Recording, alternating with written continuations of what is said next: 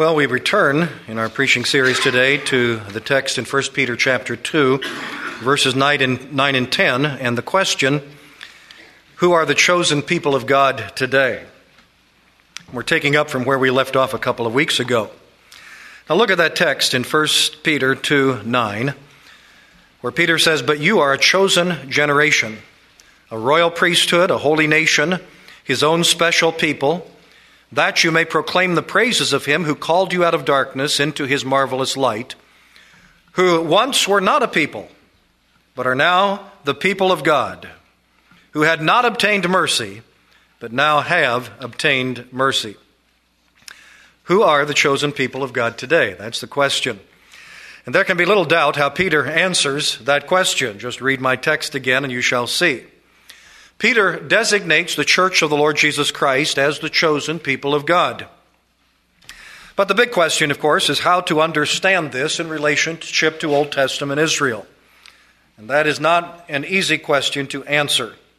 And furthermore, we need to understand how this applies to us practically today and not get lost in all of the theological questions which are going to take up the bulk of our focus this morning.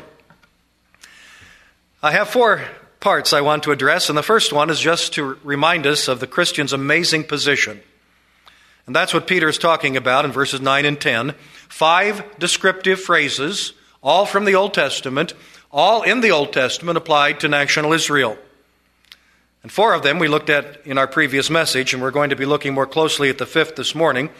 But notice again what Peter says. "But you," the opening words of verse 9, "but you are a chosen generation, a royal priesthood, a holy nation, his own special people, that you may proclaim the praises of him who called you out of darkness into his marvelous light, who once were not a people, but are now the people of God, who had not obtained mercy, but now have obtained mercy." But you, in contrast to the people spoken of immediately before, the unbelievers, the ones who had rejected the cornerstone, who is Jesus Christ. They had been disobedient to the message of the gospel, disobedient to God's bringing his Messiah into the world and calling upon men to receive him. They rejected him. Initially, that of course speaks of the Jews, the religious leaders of the Jews, and Israel generally. They had rejected him, and Peter broadens that out really to apply to anyone who rejects the gospel and rejects the Lord Jesus Christ.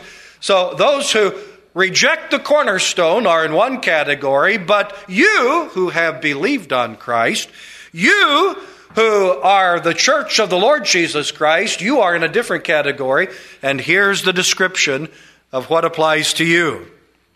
You are, number 1, a chosen generation. Words taken from Isaiah 43:20. Number 2, a royal priesthood. Language from Exodus 19:6. Number 3, a holy nation. Also language from Exodus 19:6, exactly, word for word, letter for letter, as it's found in the Septuagint. And fourthly, God's own special people, a general paraphrase of the language found in Exodus 19:5 and Isaiah 43:21. Exodus 19:5 calls Israel, quote, "a special treasure to me above all people." And Isaiah 43:21 calls Israel, "this people I have formed for myself." And Peter takes those phrases and he says, you are God's own special people. And then number 5, the people of God, verse 10. And here's where we're focusing today. Who were once not a people, but are now the people of God, who had not obtained mercy, but now have obtained mercy. And Peter draws this language from the book of Hosea, the portion we read a moment ago, and these words particularly from Hosea 1:10 and Hosea 2:1 and Hosea 2:23, those 3 verses. And he says, speaking to his readers, to Christians, primarily Gentile, though could well be Jews among them, people who are part of the church of the Lord Jesus Christ, he says to them, you were once not a people, but now are the people of God. You once had not obtained mercy, but now have obtained mercy. We've seen language like this before in the New Testament. It has been used by Paul to describe Gentiles who once were strangers to God's grace, outside the covenants of promise, but now have been brought near through the Lord Jesus Christ. And Peter uses that same kind of language, but now very specifically quoting from the prophecy of Hosea. And as Peter quotes it, it seems that these words would apply to Gentiles. You were once not a people, that would be Gentiles, but now are the people of God, if you believe in Christ. Once had not obtained mercy, that would be Gentiles, but now have obtained mercy again if you have trusted in Christ. And so the Christian's amazing position is what Peter sets before his readers and what he sets before us this morning. And I don't want us to lose sight of that even as we delve a little deeper into the language that Peter uses and the implications of it. And so number one, the Christian's amazing position. Number two, understanding Hosea's prophecy. And I want us to go back into Hosea's prophecy, and you'll need to turn back there with me for a moment. Back to Hosea chapter 1 and 2. And let's look more carefully at these words of Hosea, this message of God to his people, Israel and Judah, this message of judgment, this warning, this pronouncement of God's judgment upon them. Let's look at it. It is a message of God, a message of judgment to an adulterous people. And we read it earlier, and I'll just simply point out the general drift of what's taking place here. By the command of God, Hosea the prophet takes to himself an adulterous wife. That, of course, is an illustration. It is a vivid illustration for those who will see it, that what Hosea has done in taking an adulterous wife, God finds himself in that position with Israel. Israel has become an adulterous people. They have committed spiritual adultery. They have gone after other gods. They are bowing down to other idols. Israel, the northern kingdom, has already done so, and Judah, the southern kingdom, is already moving in that direction. Judgment has already begun to take place upon Israel and shortly will follow upon Judah, the southern kingdom. And so Hosea obediently takes this wife who is an immoral woman, who is a prostitute, and from this woman, by this woman, he has 3 children. The first one is a son who is named Jezreel, verse 4. Then the Lord said to him, call his name Jezreel, for in a little while I will avenge the bloodshed of Jezreel on the house of Jehu. Jehu was a king in the north who had decimated the house of Ahab, and that was to bring judgment upon Ahab, but nevertheless he'd done so in a very cruel and ungodly way, and God said, now I'm going to bring judgment upon him. And the word Jezreel means God will scatter. God will scatter. He's going to scatter Israel. And indeed he did. They were scattered out of their land and throughout the nations of the world. A second daughter was born, or a second child was born, the first daughter. And this daughter, God says, named Lo Ruhamah, which means no mercy. That lo is no or not. You'll see that twice here, in this one and the next name. No mercy. Ruhamah is mercy or pity, and this is no pity. God will take no pity upon his people. God will show no mercy to the house of Israel and the house of Judah. And then a third child is born, this time a second son. And God says in verse 9, by the way, the second child was in verse 6, God says of this son in verse 9, call him Lo-Ami. Ami is people, Lo is not. And so this means not a people or not my people. God is saying through this illustrative manner, you who formerly were my people, I no longer consider to be my people. You are not my people anymore. That's God's pronouncement. A message of judgment to an adulterous people. But then God turns right around and extends mercy to the very same people that he has just pronounced judgment upon. Verse 10. Yet the number of the children of Israel shall be as the sand of the sea, which cannot be measured or numbered. And it shall come to pass in the place where it was said to them, You are not my people, there it shall be said to them, You are the sons of the living God. Chapter 2, verse 1, Say to your brethren, My people, and to your sisters, mercy is shown. You see, this second and third name, Lo Ruhamah, no mercy. Lo Ami, not my people. But how that's reversed? Say, you are my people. Say, mercy is shown. Drop down to chapter 2, verse 23. Then I will sow her for myself in the earth, and I will have mercy on her who had not obtained mercy. There it is again.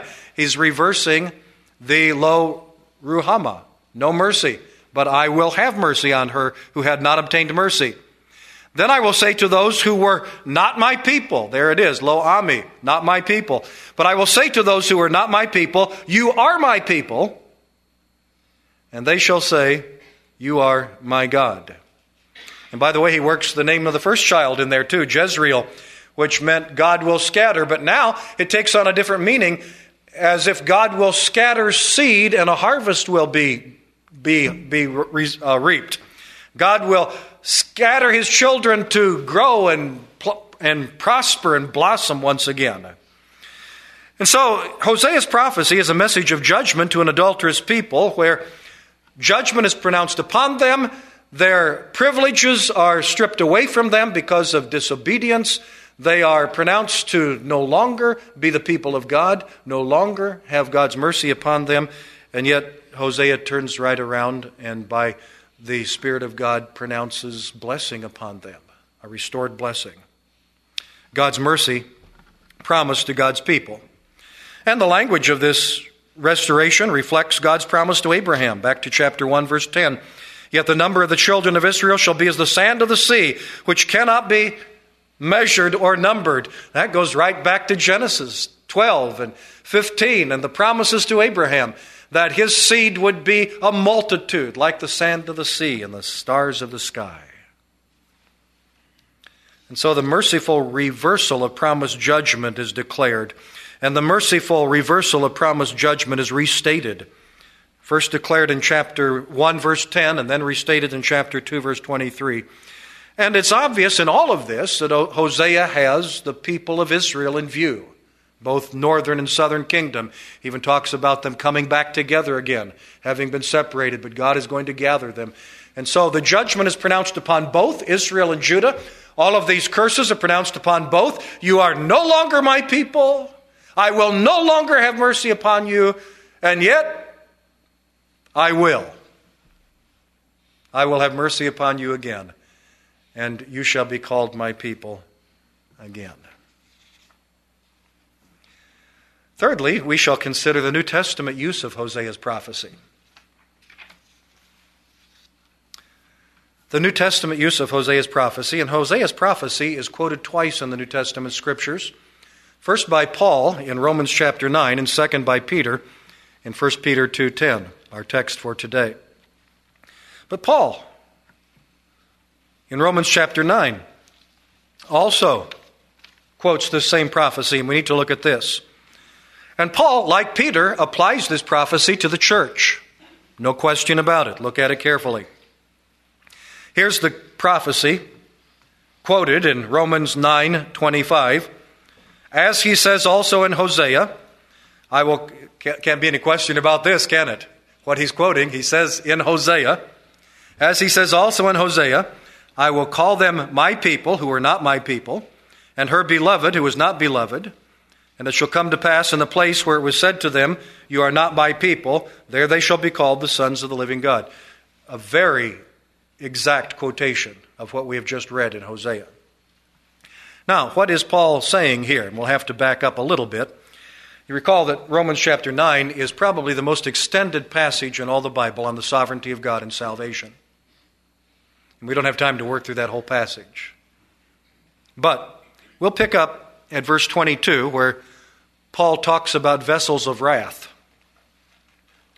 Verse 22, What if God, wanting to show his wrath and make his power known, endured with much long suffering the vessels of wrath prepared for destruction.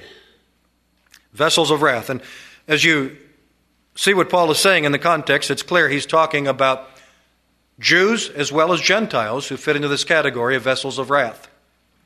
He talked about Pharaoh earlier, using this same kind of language. Pharaoh was a vessel of wrath. But he also talks about unbelieving and stubborn Israel, whom God has been exceedingly long-suffering toward. But though God has put up with them for a long time, they are vessels of wrath. Again, verse 22, what if God, wanting to show his wrath and make his power known, endured with much long-suffering the vessels of wrath prepared for destruction? But then in verse 23 and 24, he talks about vessels of mercy.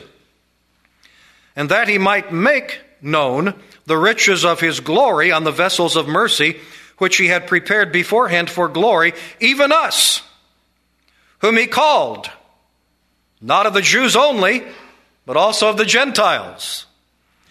So, vessels of mercy called from both Jews and Gentiles. Vessels of wrath, both Jews and Gentiles. But vessels of mercy called out of these who are vessels of wrath. And they too are both Jews and Gentiles. And they are, of course, the church of the living God. Even us, says Paul. And then to support this activity by God, why God would do such a thing, Paul quotes from Hosea. This is the explanation. As he says also in Hosea, verse 25, I will call them my people who were not my people, and her beloved who was not beloved. And it shall come to pass in the place where it was said to them, you are not my people, there they shall be called the sons of the living God. This is the explanation for the church. This is the explanation for why God called people both from Jews and Gentiles to become his people. Because it fulfills the prophecy of Hosea.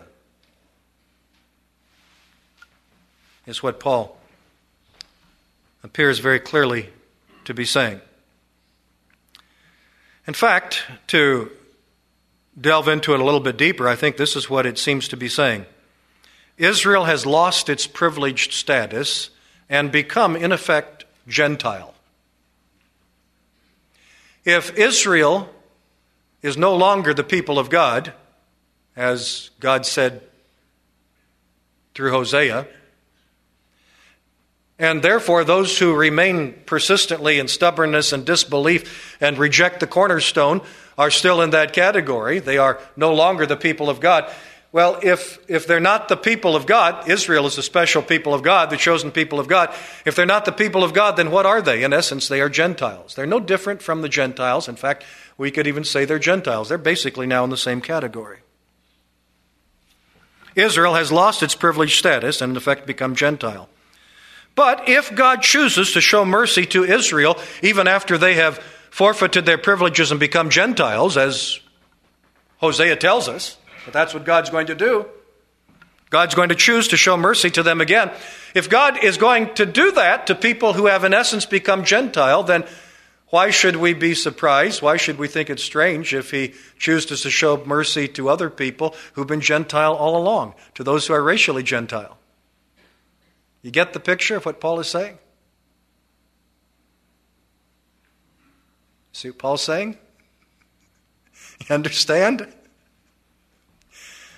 If God, in mercy, chooses to reverse his pronouncement of judgment upon a people, Israel, who have in essence made themselves Gentiles by their disobedience and forfeiting their privileges and breaking the covenant that was made to them, but if God says, I'm going to show mercy to them, again, these who have in essence become Gentiles, then why should it be thought strange if God does the same thing to other people who've been Gentiles all along?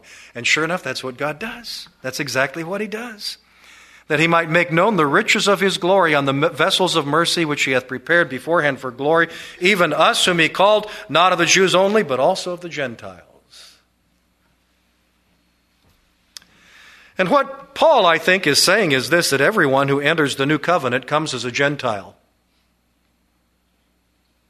Everyone who enters the new covenant comes as a Gentile. That is, someone who recognizes that they have no claim on the mercy of God.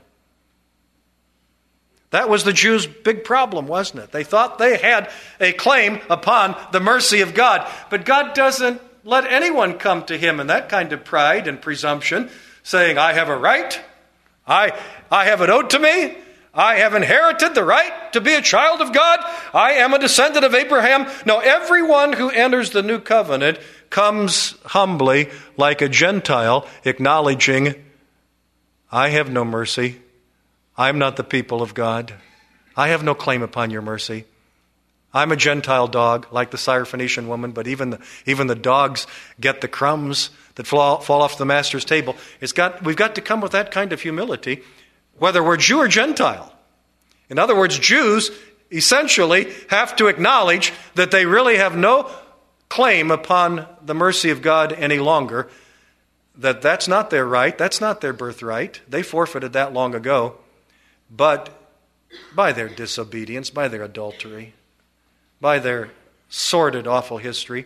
But if they will come and acknowledge their undeserving condition and seek mercy through Christ, of course they will be received, as will Gentiles. Really makes no difference whether Jew or Gentile. Everybody's got to come the same way. Everybody's got to come, in essence, as a Gentile.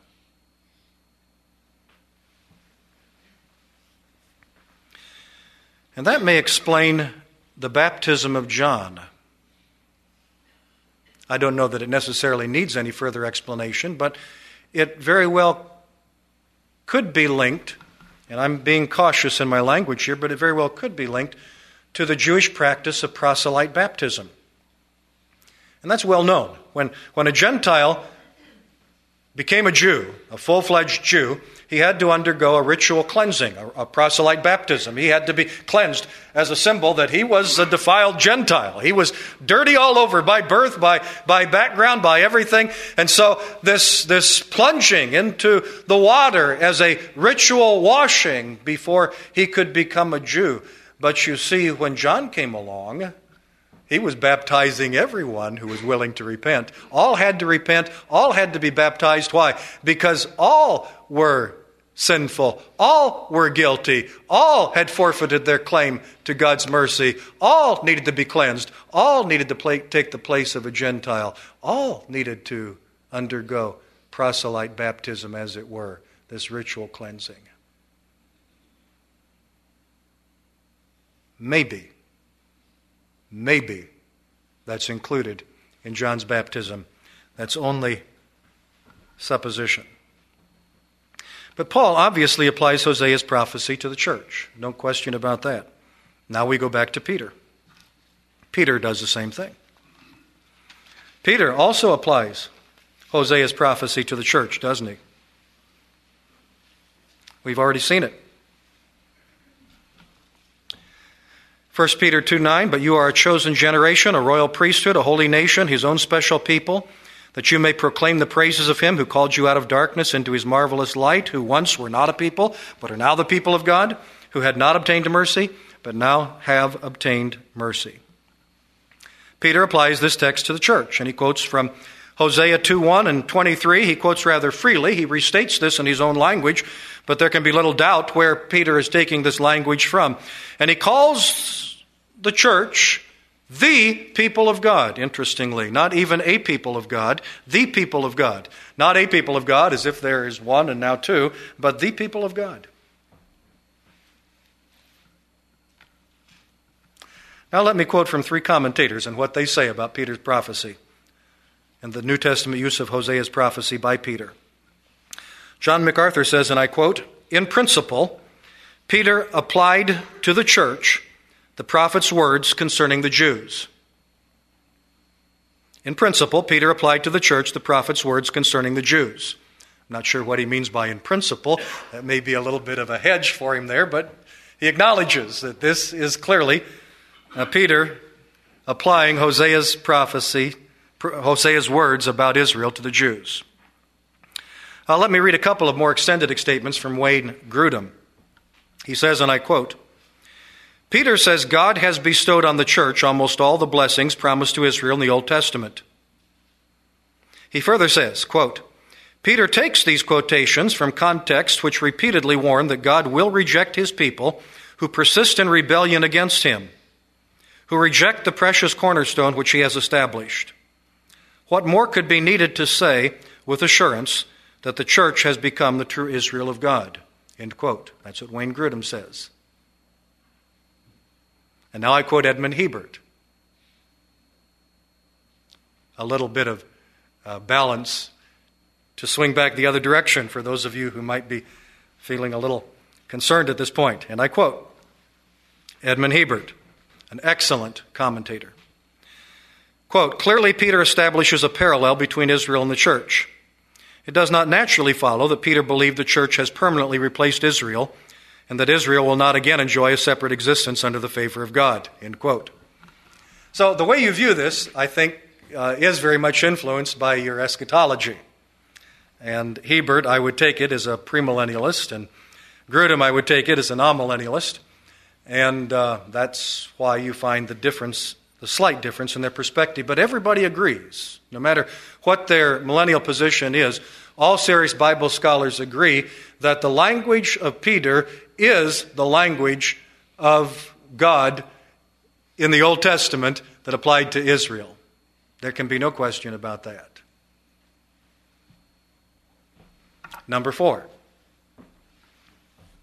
What is the purpose of this passage? Now, I don't want us to lose sight of the main purpose of the passage as we're getting caught up in theological and premillennial and eschatological questions. What is the purpose of the passage? Well, it is to impress Christians with the greatness of their blessings. Christians have blessings equally as great as the blessings promised to Old Testament Israel. In fact, Christians have blessings that even exceed those that were promised to Old Testament Israel. Number 2, it is to impress Christians with the undeserved nature of these blessings. We need to be reminded again and again in so many different ways that these great blessings that have come to us are totally undeserved. If we are saved, if we are God's people, if we are in the church of the Lord Jesus Christ, if we are saved by the blood of Jesus Christ, whether Jew or Gentile, if we are in the church of the Lord Jesus Christ, why are we there? Is it because we deserve to be there? Not at all. We had no claim upon the mercy of God. We had no claim to be considered the people of God. We had no claim to consider that God ought to show mercy upon us. Thirdly, to remind the church of our separation from the world. When God made us His people, He took us from out of the world and made us different from the people of the world. We are different from those around us who do not have these privileges. We are a chosen generation. We are a royal priesthood. We are a holy nation. We are His own special people. We are the people of God.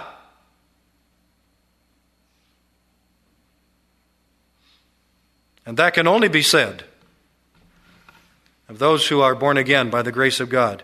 Only can be said of those who are in the church of the Lord Jesus Christ. And so it is to show the purpose for these blessings. Why has God bestowed such blessings on such undeserving people? Why has God done this? Back to verse 9. That you may proclaim the praises of Him who called you out of darkness into His marvelous light. There's the reason. All of these blessings weren't given to us so that we could just soak up the blessings, bask in the blessings, revel in the blessings, enjoy the blessings. We can do all that, praise God for it. But let's remember the purpose of it all. Why did God do this?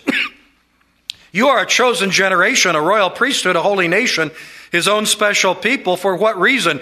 That you may proclaim the praises of Him who called you out of darkness into His marvelous light. Why are we recipients of such great blessings? It is to bring praise to the one who granted us such great blessings. In other words, what Peter is reminding us is that salvation is first about God and not first about us. Salvation is first and foremost about God, and only secondly about us. It is about us, and we are so grateful, and there's so much that we have received, and we need to understand these blessings, but let's not forget that the whole scheme of salvation was designed to bring glory to God, not to man.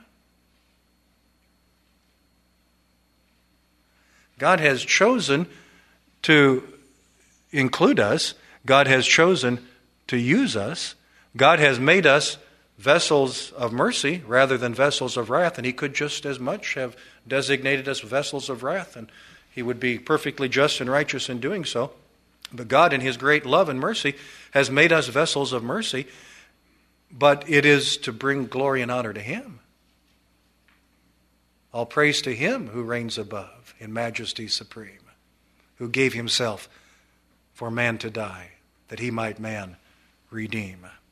And so we are to declare His praises, is the way Peter puts it, that you may proclaim the praises of Him who called you out of darkness into His marvelous light. That you are to declare, a word that means make widely known. That's our purpose. To make widely known the praises, or maybe a better translation, is the excellencies of Him who called you out of darkness into His marvelous light. We are to make widely known the excellencies of God. Excellencies. The word really means His eminence, His virtues, His perfections, His triumphs, His wonderful deeds.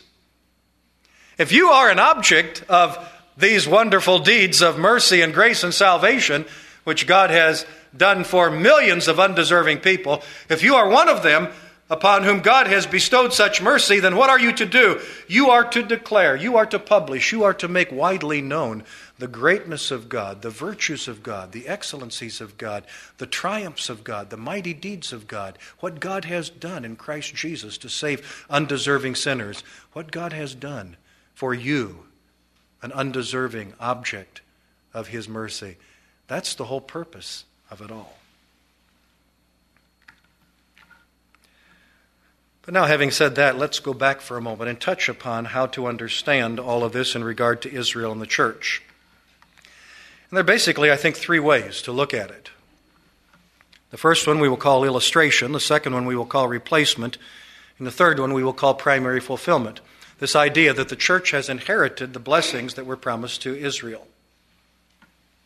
Some see this as an illustration. That God's dealings with Israel illustrate God's dealings with the church. They do not terminate the promises that were made to Israel, but they serve as a wonderful illustration of other aspects of God's grace. Illustration. God's dealings with Israel illustrate God's dealings with the church.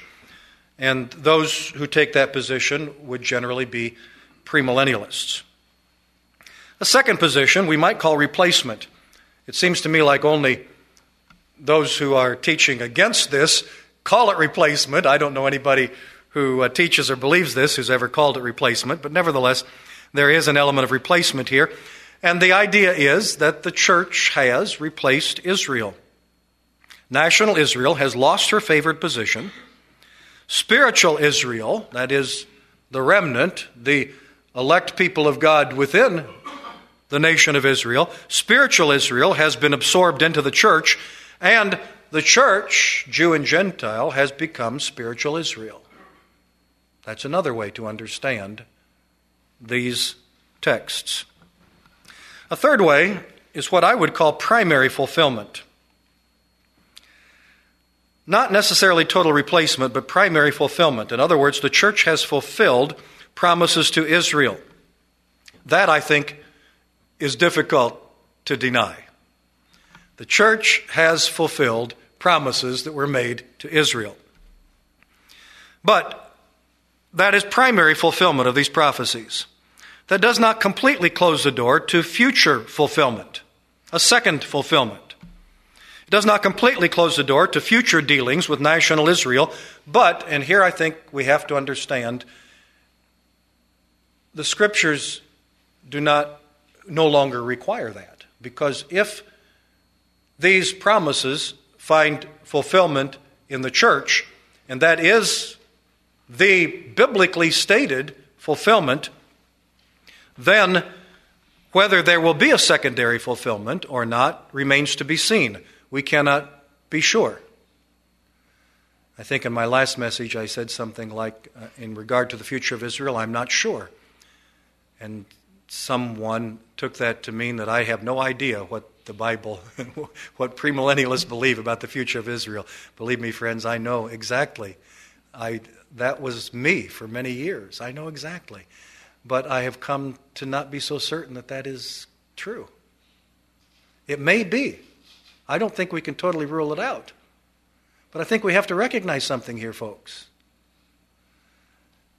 There are many statements in the New Testament that apply these promises that seem, in their Old Testament context, seem to apply only to national Israel, but Christ and Paul and Peter and the writers of New Testament Scripture regularly apply them to the church and show us that these promises find fulfillment in the church.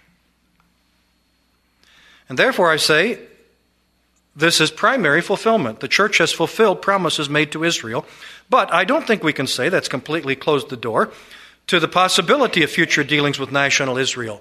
But it certainly removes the requirement for them. We cannot say God must do that. God's got to do that. He made these promises to national Israel. He must fulfill them literally in the land. Well, if he chooses to fulfill them in a different way, as it appears that he has, then how can we say God can't do that? And this understanding shows that there has been a shift from the national to the international, from the physical to the spiritual, from an earthly kingdom to a heavenly kingdom, though of course it will all culminate upon the earth. Both pre- and amillennialists believe that. From lesser promises and blessings to greater promises and blessings, even greater than those that were envisioned by Israel in the Old Testament. I'm convinced, and this is my own interpretation and understanding of Romans chapter 11, I'm convinced from Romans chapter 11 that God has indicated a great ingathering of ethnic Jews, that is, racial Jews, before the second coming of Christ. I think there's going to be a huge revival of ethnic Israel before Christ returns. But to say that God's going to do that with ethnic Israel is not the same as saying that this is going to find national fulfillment in an earthly kingdom in a geographical location. Possibly, maybe, but not necessarily. It may simply be a great revival of Jewish people coming into the church of the Lord Jesus Christ, swelling the ranks of the church of the Lord Jesus Christ with many of the physical seed of Abraham. Now, what our text has done today has brought us to a great divide among Christians. And if we didn't want to deal with controversy, we'd skip over it lightly and move on to the next verse, wouldn't we? But something about my understanding of how I'm supposed to deal with Scripture doesn't allow me to do that. I have to lay it out and plow through it the best I can. It's a great divide among Christians, and I think that's unfortunate. I don't think there should be such a great divide among Christians. Premillennialists cannot seem to understand how anyone can ignore the myriads of Old Testament texts that promise future blessings to Israel. Promises that relate to the restoration of Israel, an earthly kingdom to Israel, Christ on David's throne. Premillennialists just can't understand how anybody can ignore all those texts. There's so many of them.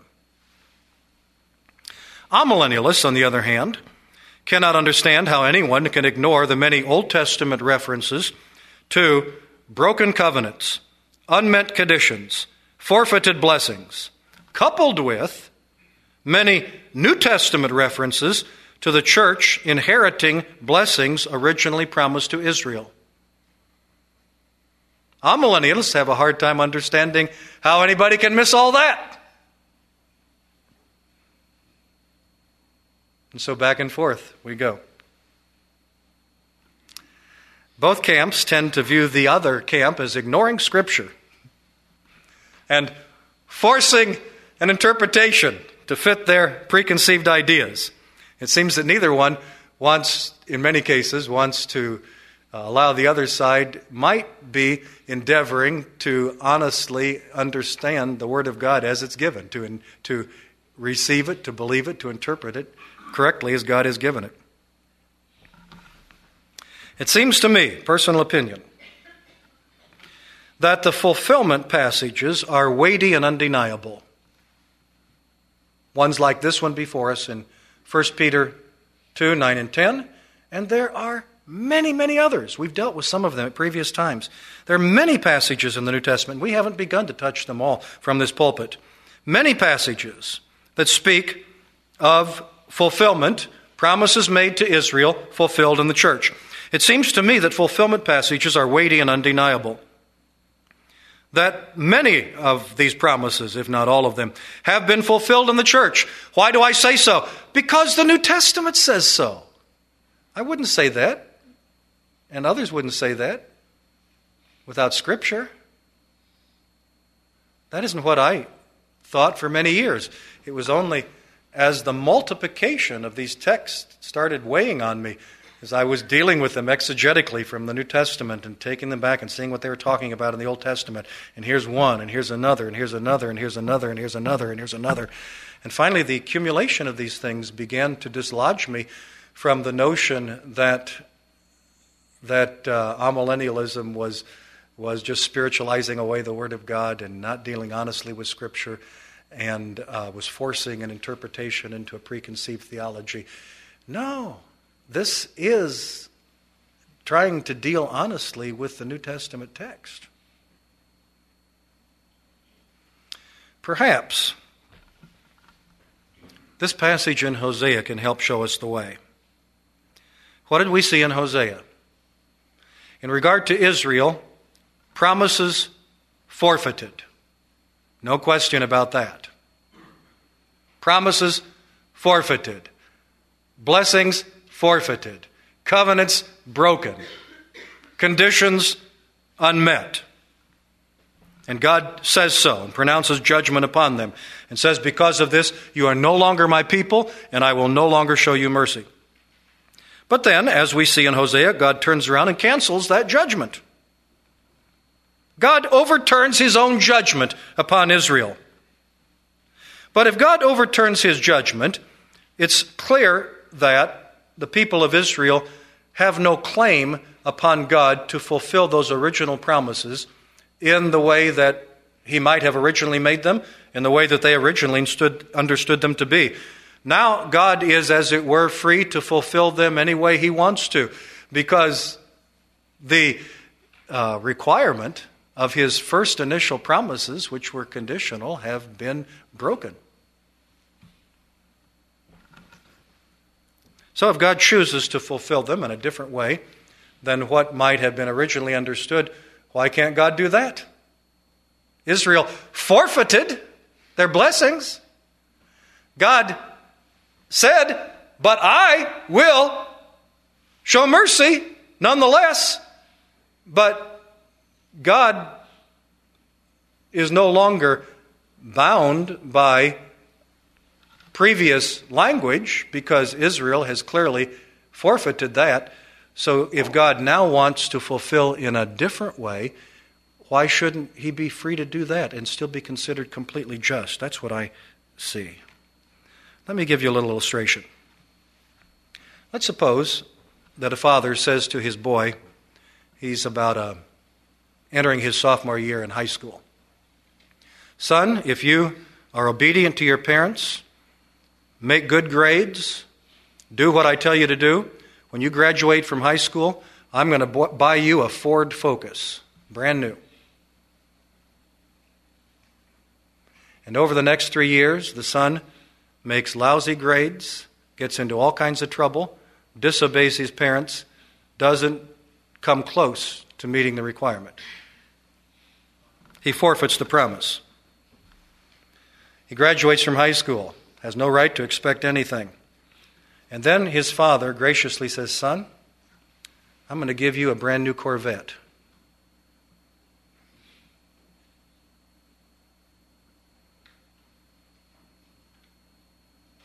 Wow. Has the father broken his promise? Not the way I see it. Has the father fulfilled his promise? Yes, and so much more.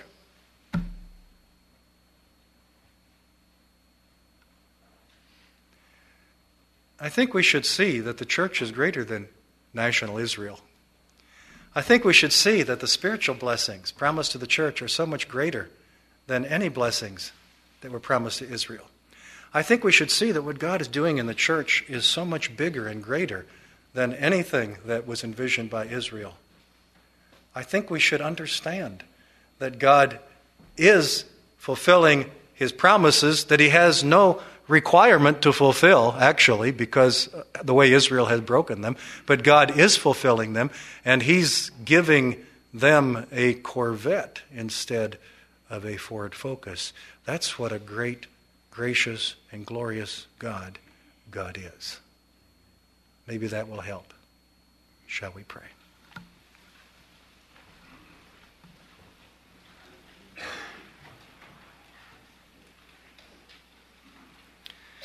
Father, we confess that there are many things in your word that are puzzling to us and continue to be. We know we don't understand a small portion of all that is there. And we delight in the privilege of studying your word and trying to understand it better.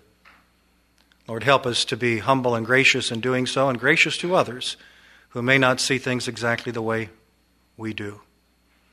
We do understand about your mercy and salvation. We do understand the undeserved nature of the grace that has come to us. We do understand, O Lord, the requirement that we proclaim the praises of the one who has called us out of darkness into your marvelous light. O Lord, we understand that. We have no trouble understanding that requirement, that responsibility, that privilege. So, Lord, help us to do so, to the honor and praise and glory of the one who loved us and gave himself for us. Amen.